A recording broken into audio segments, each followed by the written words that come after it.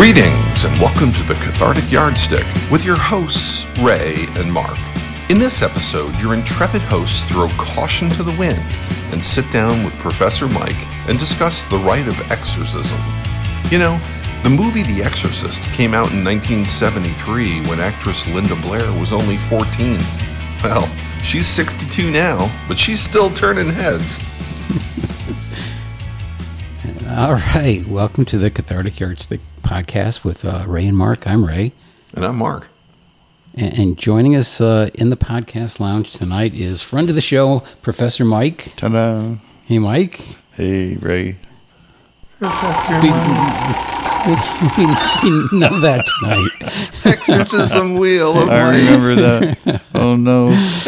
We're kind of going from the frying pan into the fire tonight, though, possibly. Yeah. You know what we need, Ray? We what do we need need to set the mood with some scary music to get Mike on edge. Oh.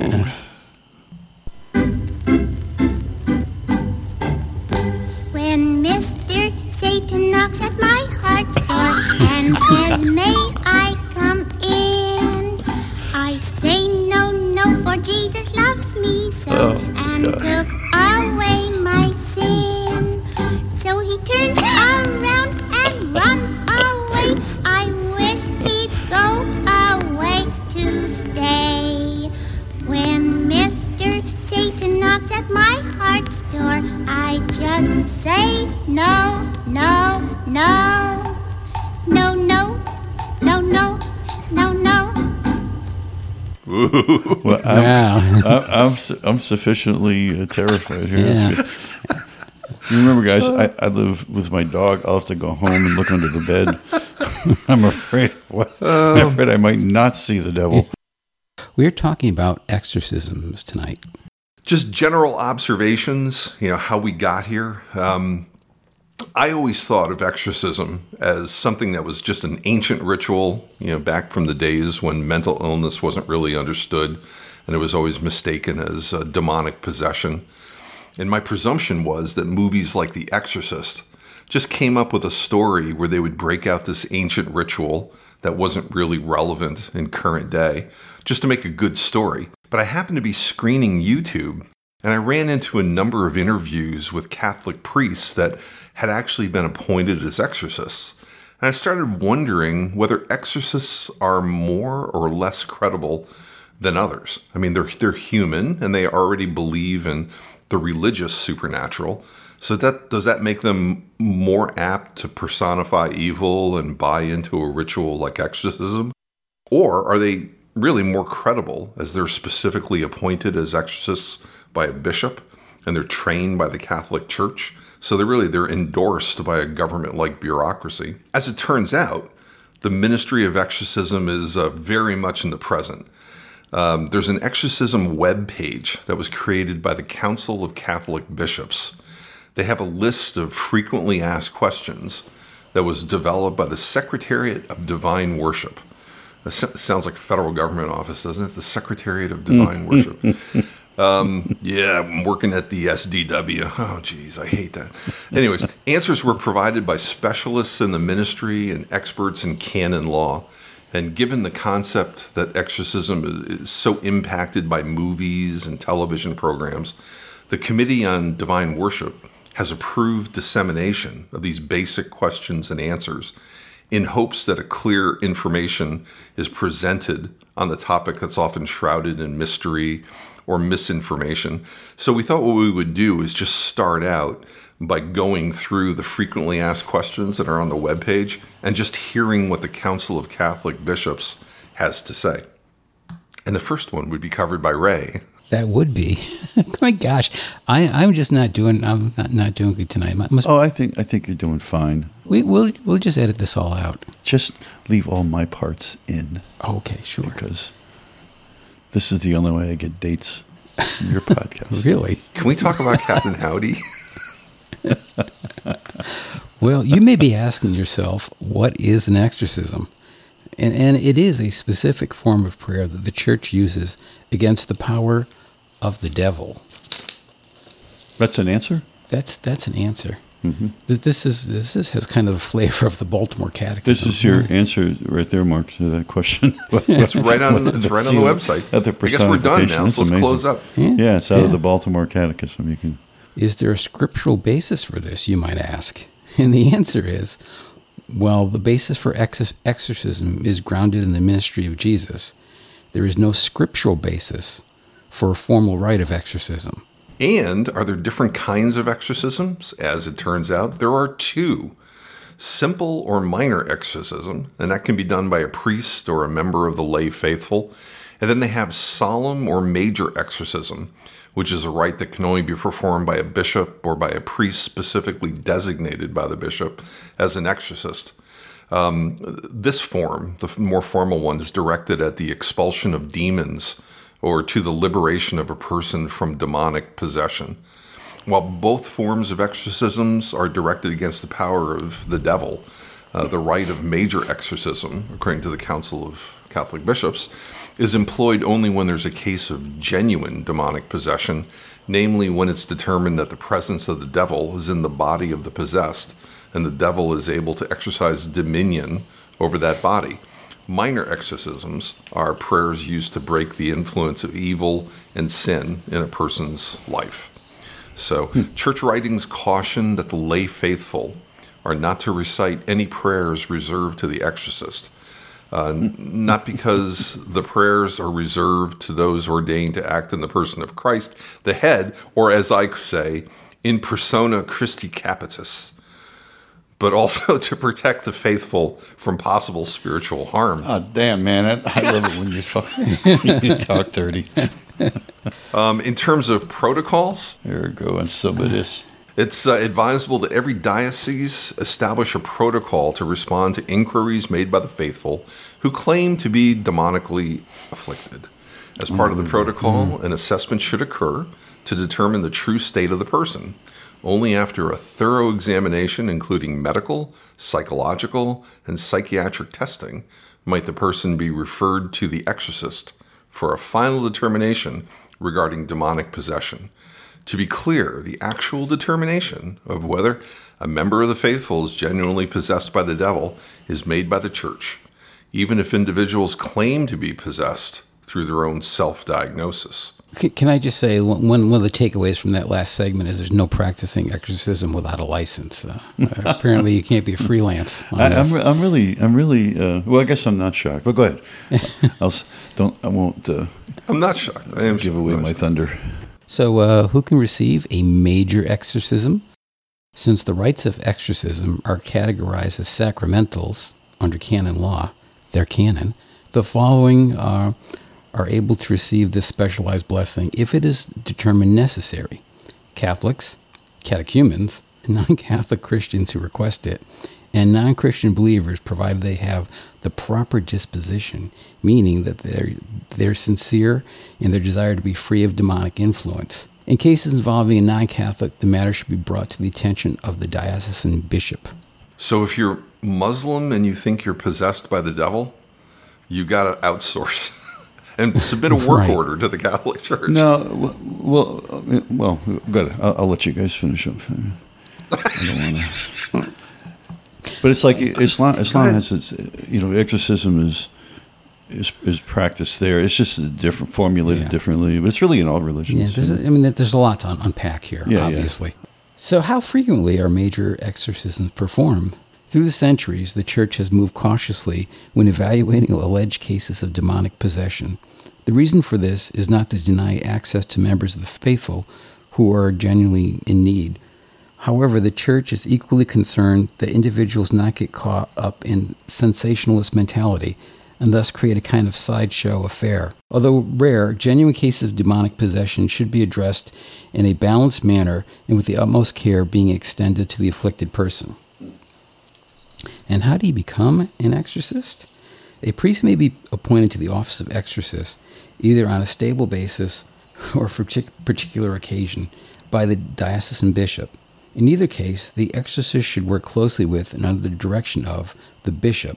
Classically, the exorcist is trained for this specialized ministry through an apprenticeship model. Working under the direction of an experienced exorcist, Additionally, in recent years, several programs have been established to foster training exorcists. So a couple other points. How does an exorcist determine with moral certitude that the one to be exorcised is truly possessed by demonic forces and not merely suffering from physical ailments or psychological issues? And the answer is, according to the Council of Catholic Bishops, moral certainty falls between the two poles of absolute certainty and probability. Moral certitude is achieved through the examination of proofs, which are weighed in accordance with the conscience of the one passing judgment. Throughout his ministry, an exorcist must establish a balance within his own mind between not believing too easily that the devil is responsible for what is manifesting, and also attributing all possible manifestations solely to a natural, organic source. As part of the evaluation process, the afflicted member should avail himself or herself through a medical and psychological and psychiatric evaluation. Now go ahead, Ray's got the last question here.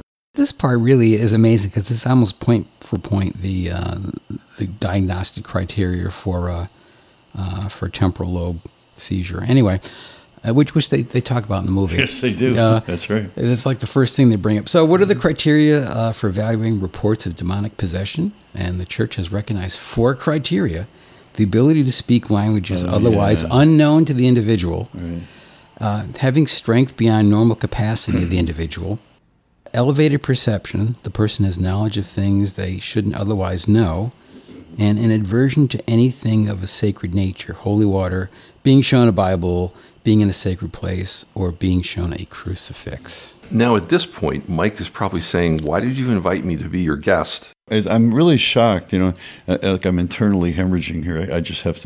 I have to say something that if you were to ask, there's a difference between, when you say the church is many things. There's the management sector, which is what's producing this.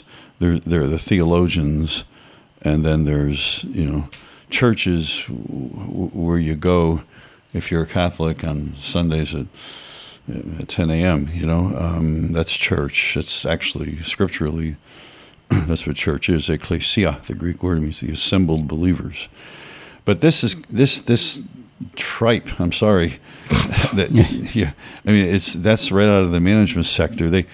You have to have an answer to questions, and it forces the church, the management sector, to arrive at internally consistent positions that if you went to a major Catholic university, you would not find, in a graduate department of theology, or you would not find a Catholic theologian who would feel any differently than what I'm saying now.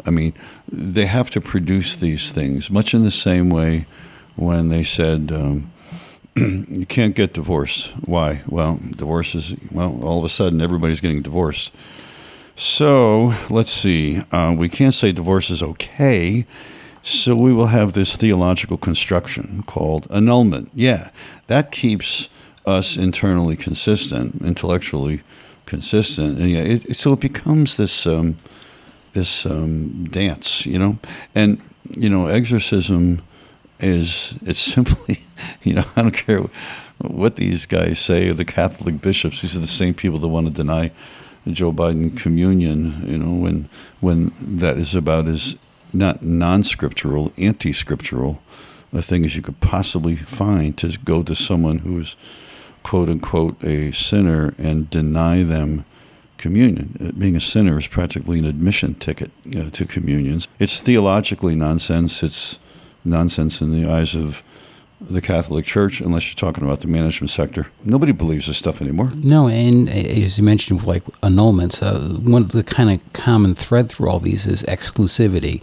This is the only place you can get this. Yeah. If you're possessed by a demon, this is the only place you can get that fixed. Right. If you're in a marriage you want to get out of, you can only get that fixed through us. But they're forced into that corner by an uneducated laity who would say, I think my daughter is possessed. They're not going to say, well, there's no such thing as it. They can't say that because they're on record as having said there is a devil. Look, if you go to a Catholic church, you will not hear discussion of this. If you go to a Catholic priest and you ask him, about being exorcised, he would refer you to a therapist. I mean, that's the world we currently live in. For the Enlightenment, there was this need to personify realities that we couldn't discuss in another way.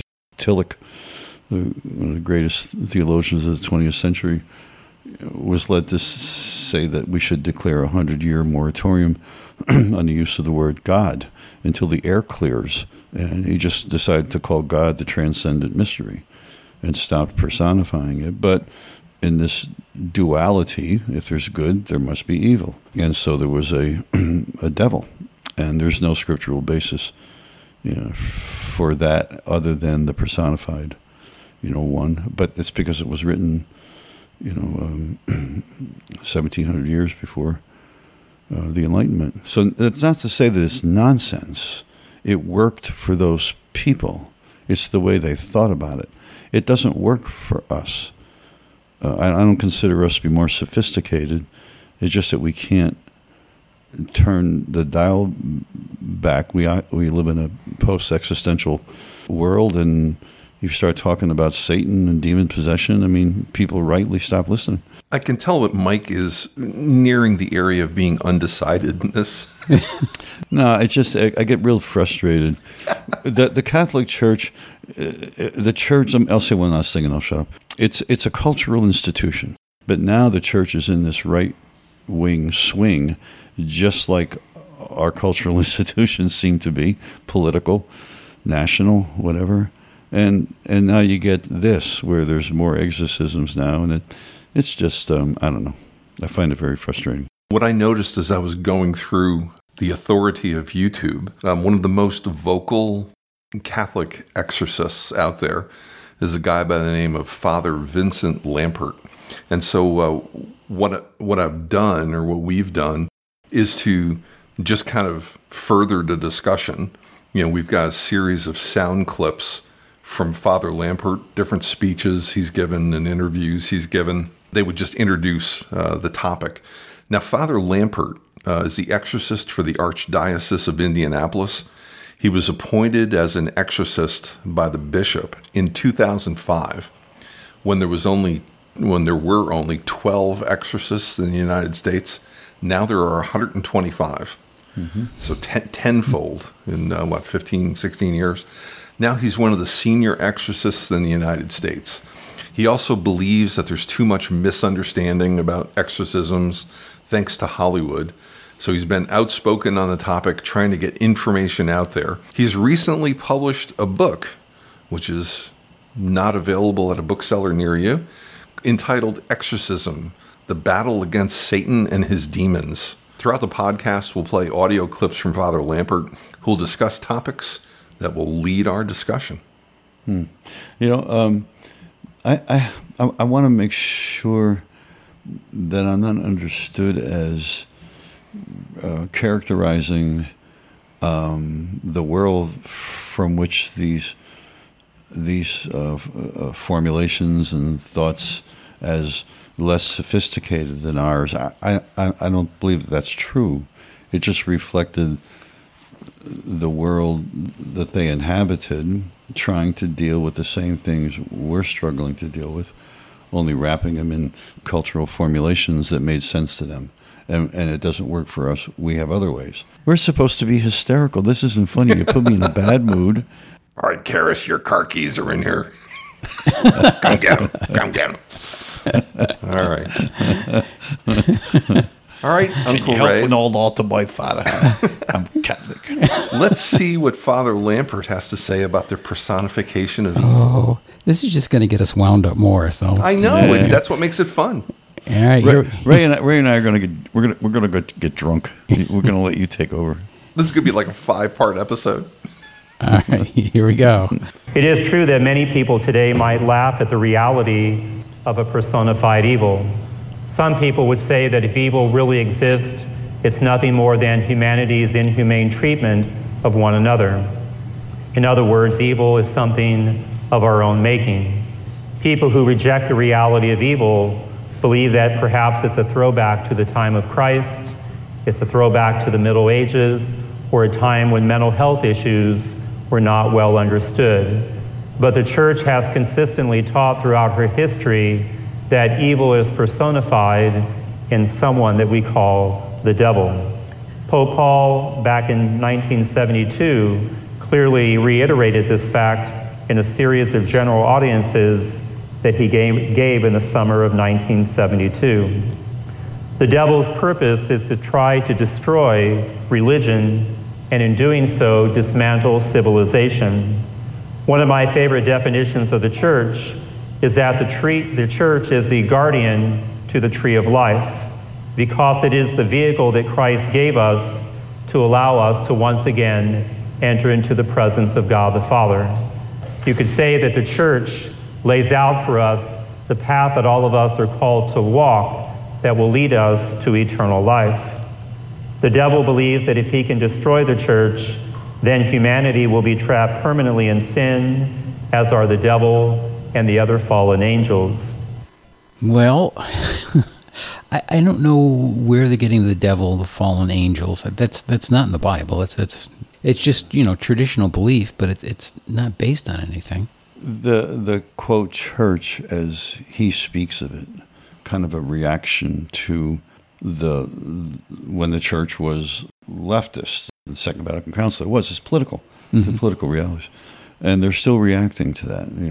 Paul started it, but John Paul II really ratcheted it up, and now you have the bishops. Quote the bishops. The bishops are now appointees of the conservative church.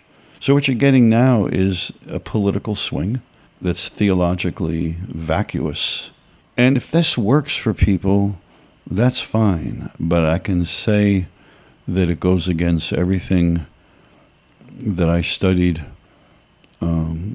in studying theology. It's just completely empty of scriptural provenance. People will never warm up to the idea of a devil with a tail and horns looking to destroy the church. So what do you mean by the church? I want to stop him every other sentence. Wait a minute, you use that word. What do you mean by religion? What is religion to him? And what is the church? And what is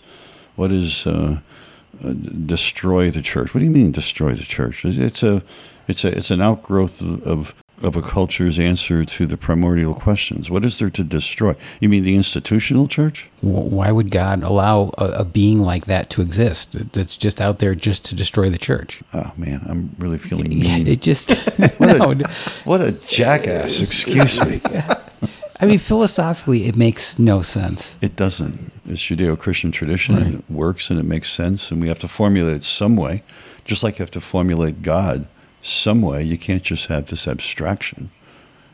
So we personify God. We say God is all good, all powerful, all we have to formulate it some way. We have to formulate evil some way. Right. And what is evil, though? What is evil? What is evil? I mean, if there weren't humans, would there be evil? According to this, God would have had to have created Satan. That's what it says in Isaiah 45. Yeah. 7, I think, or 45. Because where did Satan come from? Where did the demons come from? God would have had to have created all that. One thing I thought was interesting about that quote from Father Lampert is there's a scene from The Exorcist. I'm not sure it's in all cuts, but it's great dialogue between Father Damien Karras and Father Marin. But Karras says, "Why her? Why that girl?" And Marin says, "I think the point is to make us despair, to see ourselves as animal and ugly, to make us reject the possibility that God could love us." Mm-hmm. And so I just thought it's kind of interesting that whoever's writing that, there's some consistency with how the church or how the world of exorcism views the role of the church and where the devil gets power from, that kind of thing. But interesting. If you like Father Lampert, we've got a bunch more clips here. Well, let me just say one other thing. In the Hebrew Bible, in the book of Job, Satan is mentioned, but it's not a personified evil. Satan is like the adversary, like a lawyer, the one who would point out the other side. So when God says, "How about my servant Job down there? Isn't he isn't he a cool dude? And the Satan says, yeah, but you gave him all this stuff. Take away his stuff and see how cool he is with you then. Well, all right, go ahead and do it. But it was Satan as in the adversary, not as Satan as in a right. He's actually working with God in that book. Yeah. He's just pointing out the other side. Yeah. He works for the corporation. God corporation. And I'm not gonna take any offense at your simile between Satan and lawyers. He works for the firm. The firm. So when do I get to work in my joke about if Satan has a red cape and a pitchfork, where does he buy his cape from? Demon Marcus? We're running behind on clips. Let's go to the next one. The appointment of exorcists. The word exorcism comes from the Greek word exorchismos and is an insistent request manifested before God or directed against demons. Literally, it means to bind with an oath. At its very core, exorcism is a prayer. It is a prayer that brings healing and peace to those affected and afflicted by the evil one, allowing that person to be reconciled to God. It is a ministry of compassion. It is a ministry of charity. It is a ministry that must be done well because it's not a game and it's not a hobby. When God is being requested to expel a demon, we call that a supplicating or minor exorcism. Prayers for deliverance would fall under this category. When the devil or some evil spirit is being addressed, we call that a major or an imperative exorcism. Catholic belief holds that anyone may say a minor or supplicating prayer of exorcism, because after all, it is a prayer directed to God, and we know that anyone can pray. However, an imperative exorcism, as an official rite of the Catholic Church, is reserved to the priest who has been authorized to do this ministry by his local bishop. Every bishop is an exorcist by virtue of his episcopal ordination, and at his discretion, a bishop may bestow this charism on one or more of his priests. He may appoint any priest to perform an exorcism on an individual basis, or he may appoint a priest on a stable basis to perform this ministry. So as mentioned in the introduction, I was appointed to be the exorcist for the Archdiocese of Indianapolis back in 2005. And shortly after my appointment, I was able to study in Rome for 3 months in the early part of 2006, where the priest that I mentored under allowed me to participate in 40 exorcisms that he performed during my time there. And in doing so, I was able to learn firsthand the Church's ministry to those who were up against the forces of evil. I don't know. I think one of the mistakes people make in the study of religion is to see their present time. There's always a war between the present time and the good old days, when the things that inform theology certainly bubble up from human experience.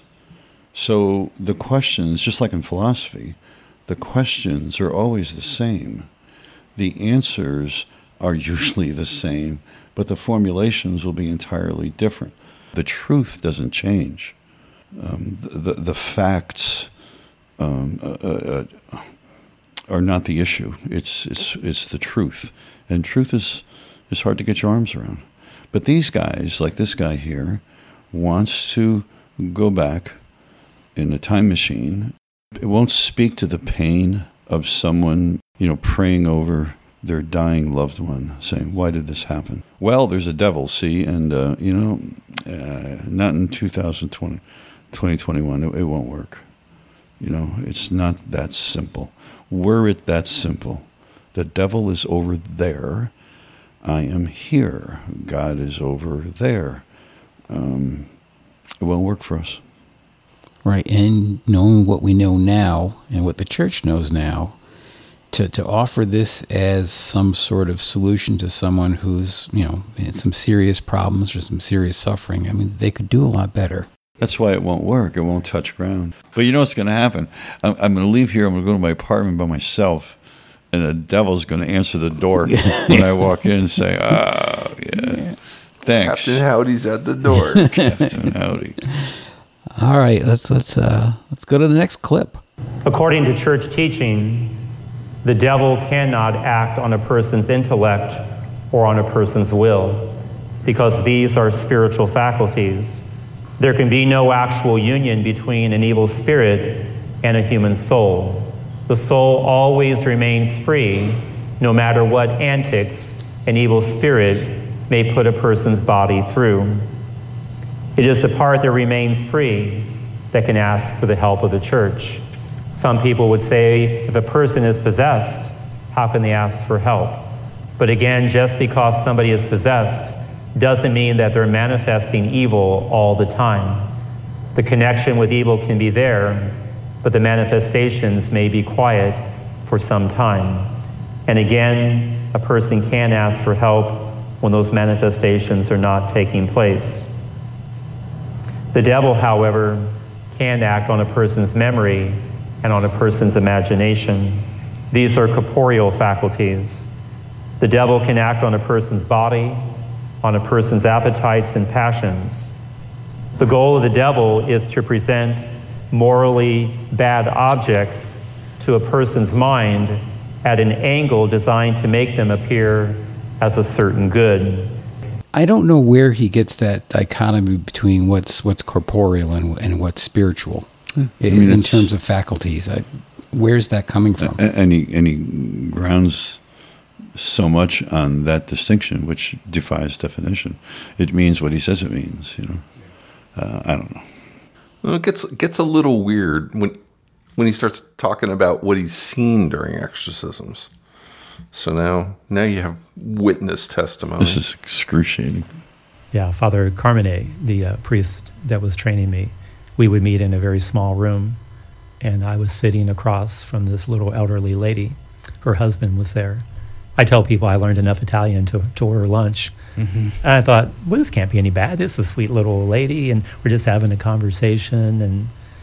And then Father Carmine comes in, and he puts a roll of paper towels on the table, and then he walks back out. He comes back in and ties a plastic grocery bag on the wall radiator. He walks back out. He comes back in with his purple stole on, and he has the rite of exorcism. He takes holy water, blesses this little old lady.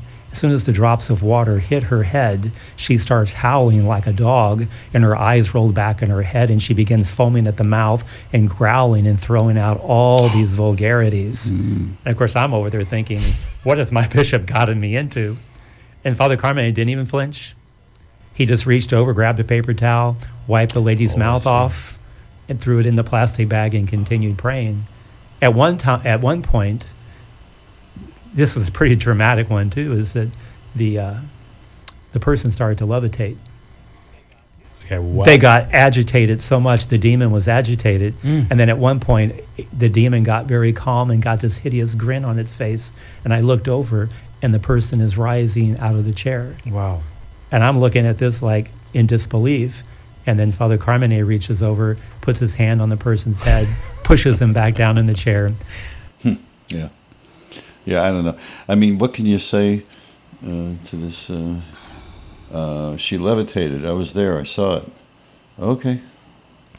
There was another interview with Father Lampert, and the person asked him, so the other priest that was there, both of you saw her actually levitate out of the chair? And Father Lampert says, no, the other guy didn't notice. He was busy doing the exorcism. He didn't notice it, but I saw it. Yeah. So there you go. I mean, nothing is more compelling than fear. It was scare people. If you disagree with this, if you challenge it, then oh my God, you have reason to be frightened. So you're kind of whipped into shape by being afraid, which is that's the church I grew up in. You scare the crap out of people when it's incredibly non-scriptural. Yeah, one of the things I also saw was a mention that traditional religions are kind of losing popularity, losing ground. And Yeah, very much. With that, people are turning towards the more fringe elements and more of the New Age kind of pseudo-religion, pseudo-science kind of things. And this would really fall right in line with that.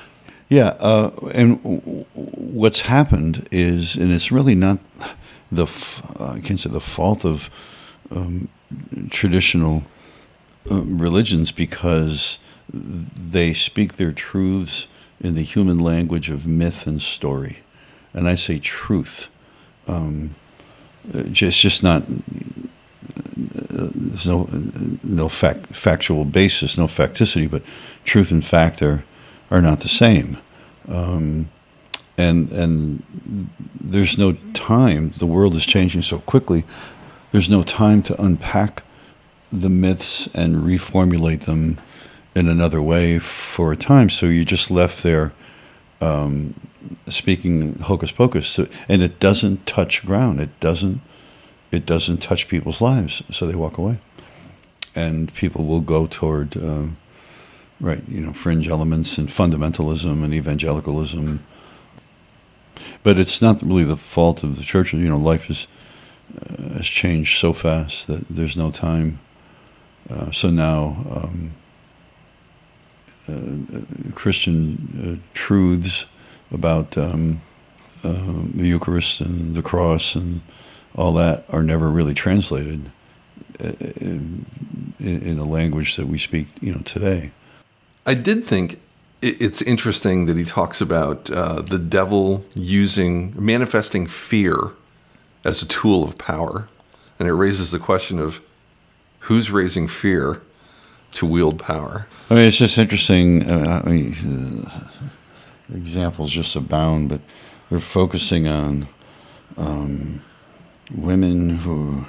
old women who are speaking in tongues and levitating and a lot of whiz-bang, and yet Bashar al-Assad, fucking killing, like hundreds of thousands of people. That's not talked about in demonic terms. Why isn't that an indication of someone being possessed? And why don't they go and knock on his door? Or why didn't they?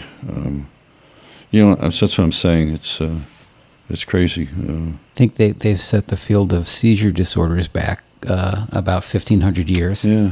I mean, if there is such a thing as evil, which is simply a way to speak about something we all know exists. It's a label. It's fraught with baggage, of course. But this is a quote fallen world. I mean, why do they turn to these virtually inconsequential incidents of someone being possessed by a demon? Why not go pay a visit to ISIS-X, or the Taliban, or help those poor people trying to get the hell out of there? Mike and I have been, talking about events in Afghanistan, and what's interesting is Mike sent me a chronology because we were talking about who was controlling Afghanistan in the 50s and 60s when women were going to college. They didn't have to wear burqas and all that kind of stuff. Mm-hmm. And it was a Soviet satellite state, so it was a communist state, but women had all these rights, and it was fairly Western. And so we were talking about the idea of, ISIS, these people from the 12th century, trying to turn the clock back. It's a recoil to liberal Westernization. Right. And so what's interesting is the fact that no one society is immune to that. And I think it lends an interesting perspective to, Mike's perspective about, movements within the Catholic Church liberalizing it in the 60s and this being a conservative backlash against it. No society is immune. The liberal, which is really what it was. It's political. It has theological legs, but it was to take away canned formulations, fixed answers, so that you couldn't. The concept of sin wasn't codified into venial, mortal. Is this a sin? Yes or no? all that was taken away, leaving people very unclear as to what right and wrong are, and that's what they reacted to, and that's what we have now, which is now we're back to personifying evil and personifying good, but it just is ridiculous on so many levels. This is what your concept of evil is. That's your concept of demonic possession. I don't care about that. I don't care about if that's what evil is. Making, old ladies shout vulgarities and making all the blue-haired ladies in that guy's audience go, ooh. I got stories to tell that guy that would curl his hair about how awful it is out here in the world. What wars have done, what racism has done in this country. I should think they'd go there. Why don't you go exorcise them? Yeah, our personified evil being takes away a lot of responsibility. Like, you don't have to do anything because how Absolutely. can you fight? You can't fight this guy, and all the evil's his fault. But what you can do is you can say these prayers, walk around in a circle, genuflect, kneel, bow, pray, go to sleep with rosary beads in your hand, and you're safe. Where none of us are safe. Well, I hope you've had fun. This has been one of our most exciting podcasts. I'm sorry. You started out with all this, God, I was in a good mood when I got here. We will never lose sight of the need to touch the transcendent, the need for religion, the need for faith. That'll never go away. It's just foundational to us as eating and drinking. Well, I hope you've had fun, Mike. Yeah, but see, now I got to go home. And I might stop at a church on my way home. An all-night drive-through church. And but what happens if I wake up tonight and I'm speaking in tongues? Which one of you guys do I call? Ray. I think I defer to Mark on that one. You've been listening to the Cathartic Yardstick Podcast. At least we'll always have dad jokes. We're supposed to be hysterical. This isn't funny. You put me in a bad mood. All right, Karis, your car keys are in here. Come get them. Can you help an old altar boy, father?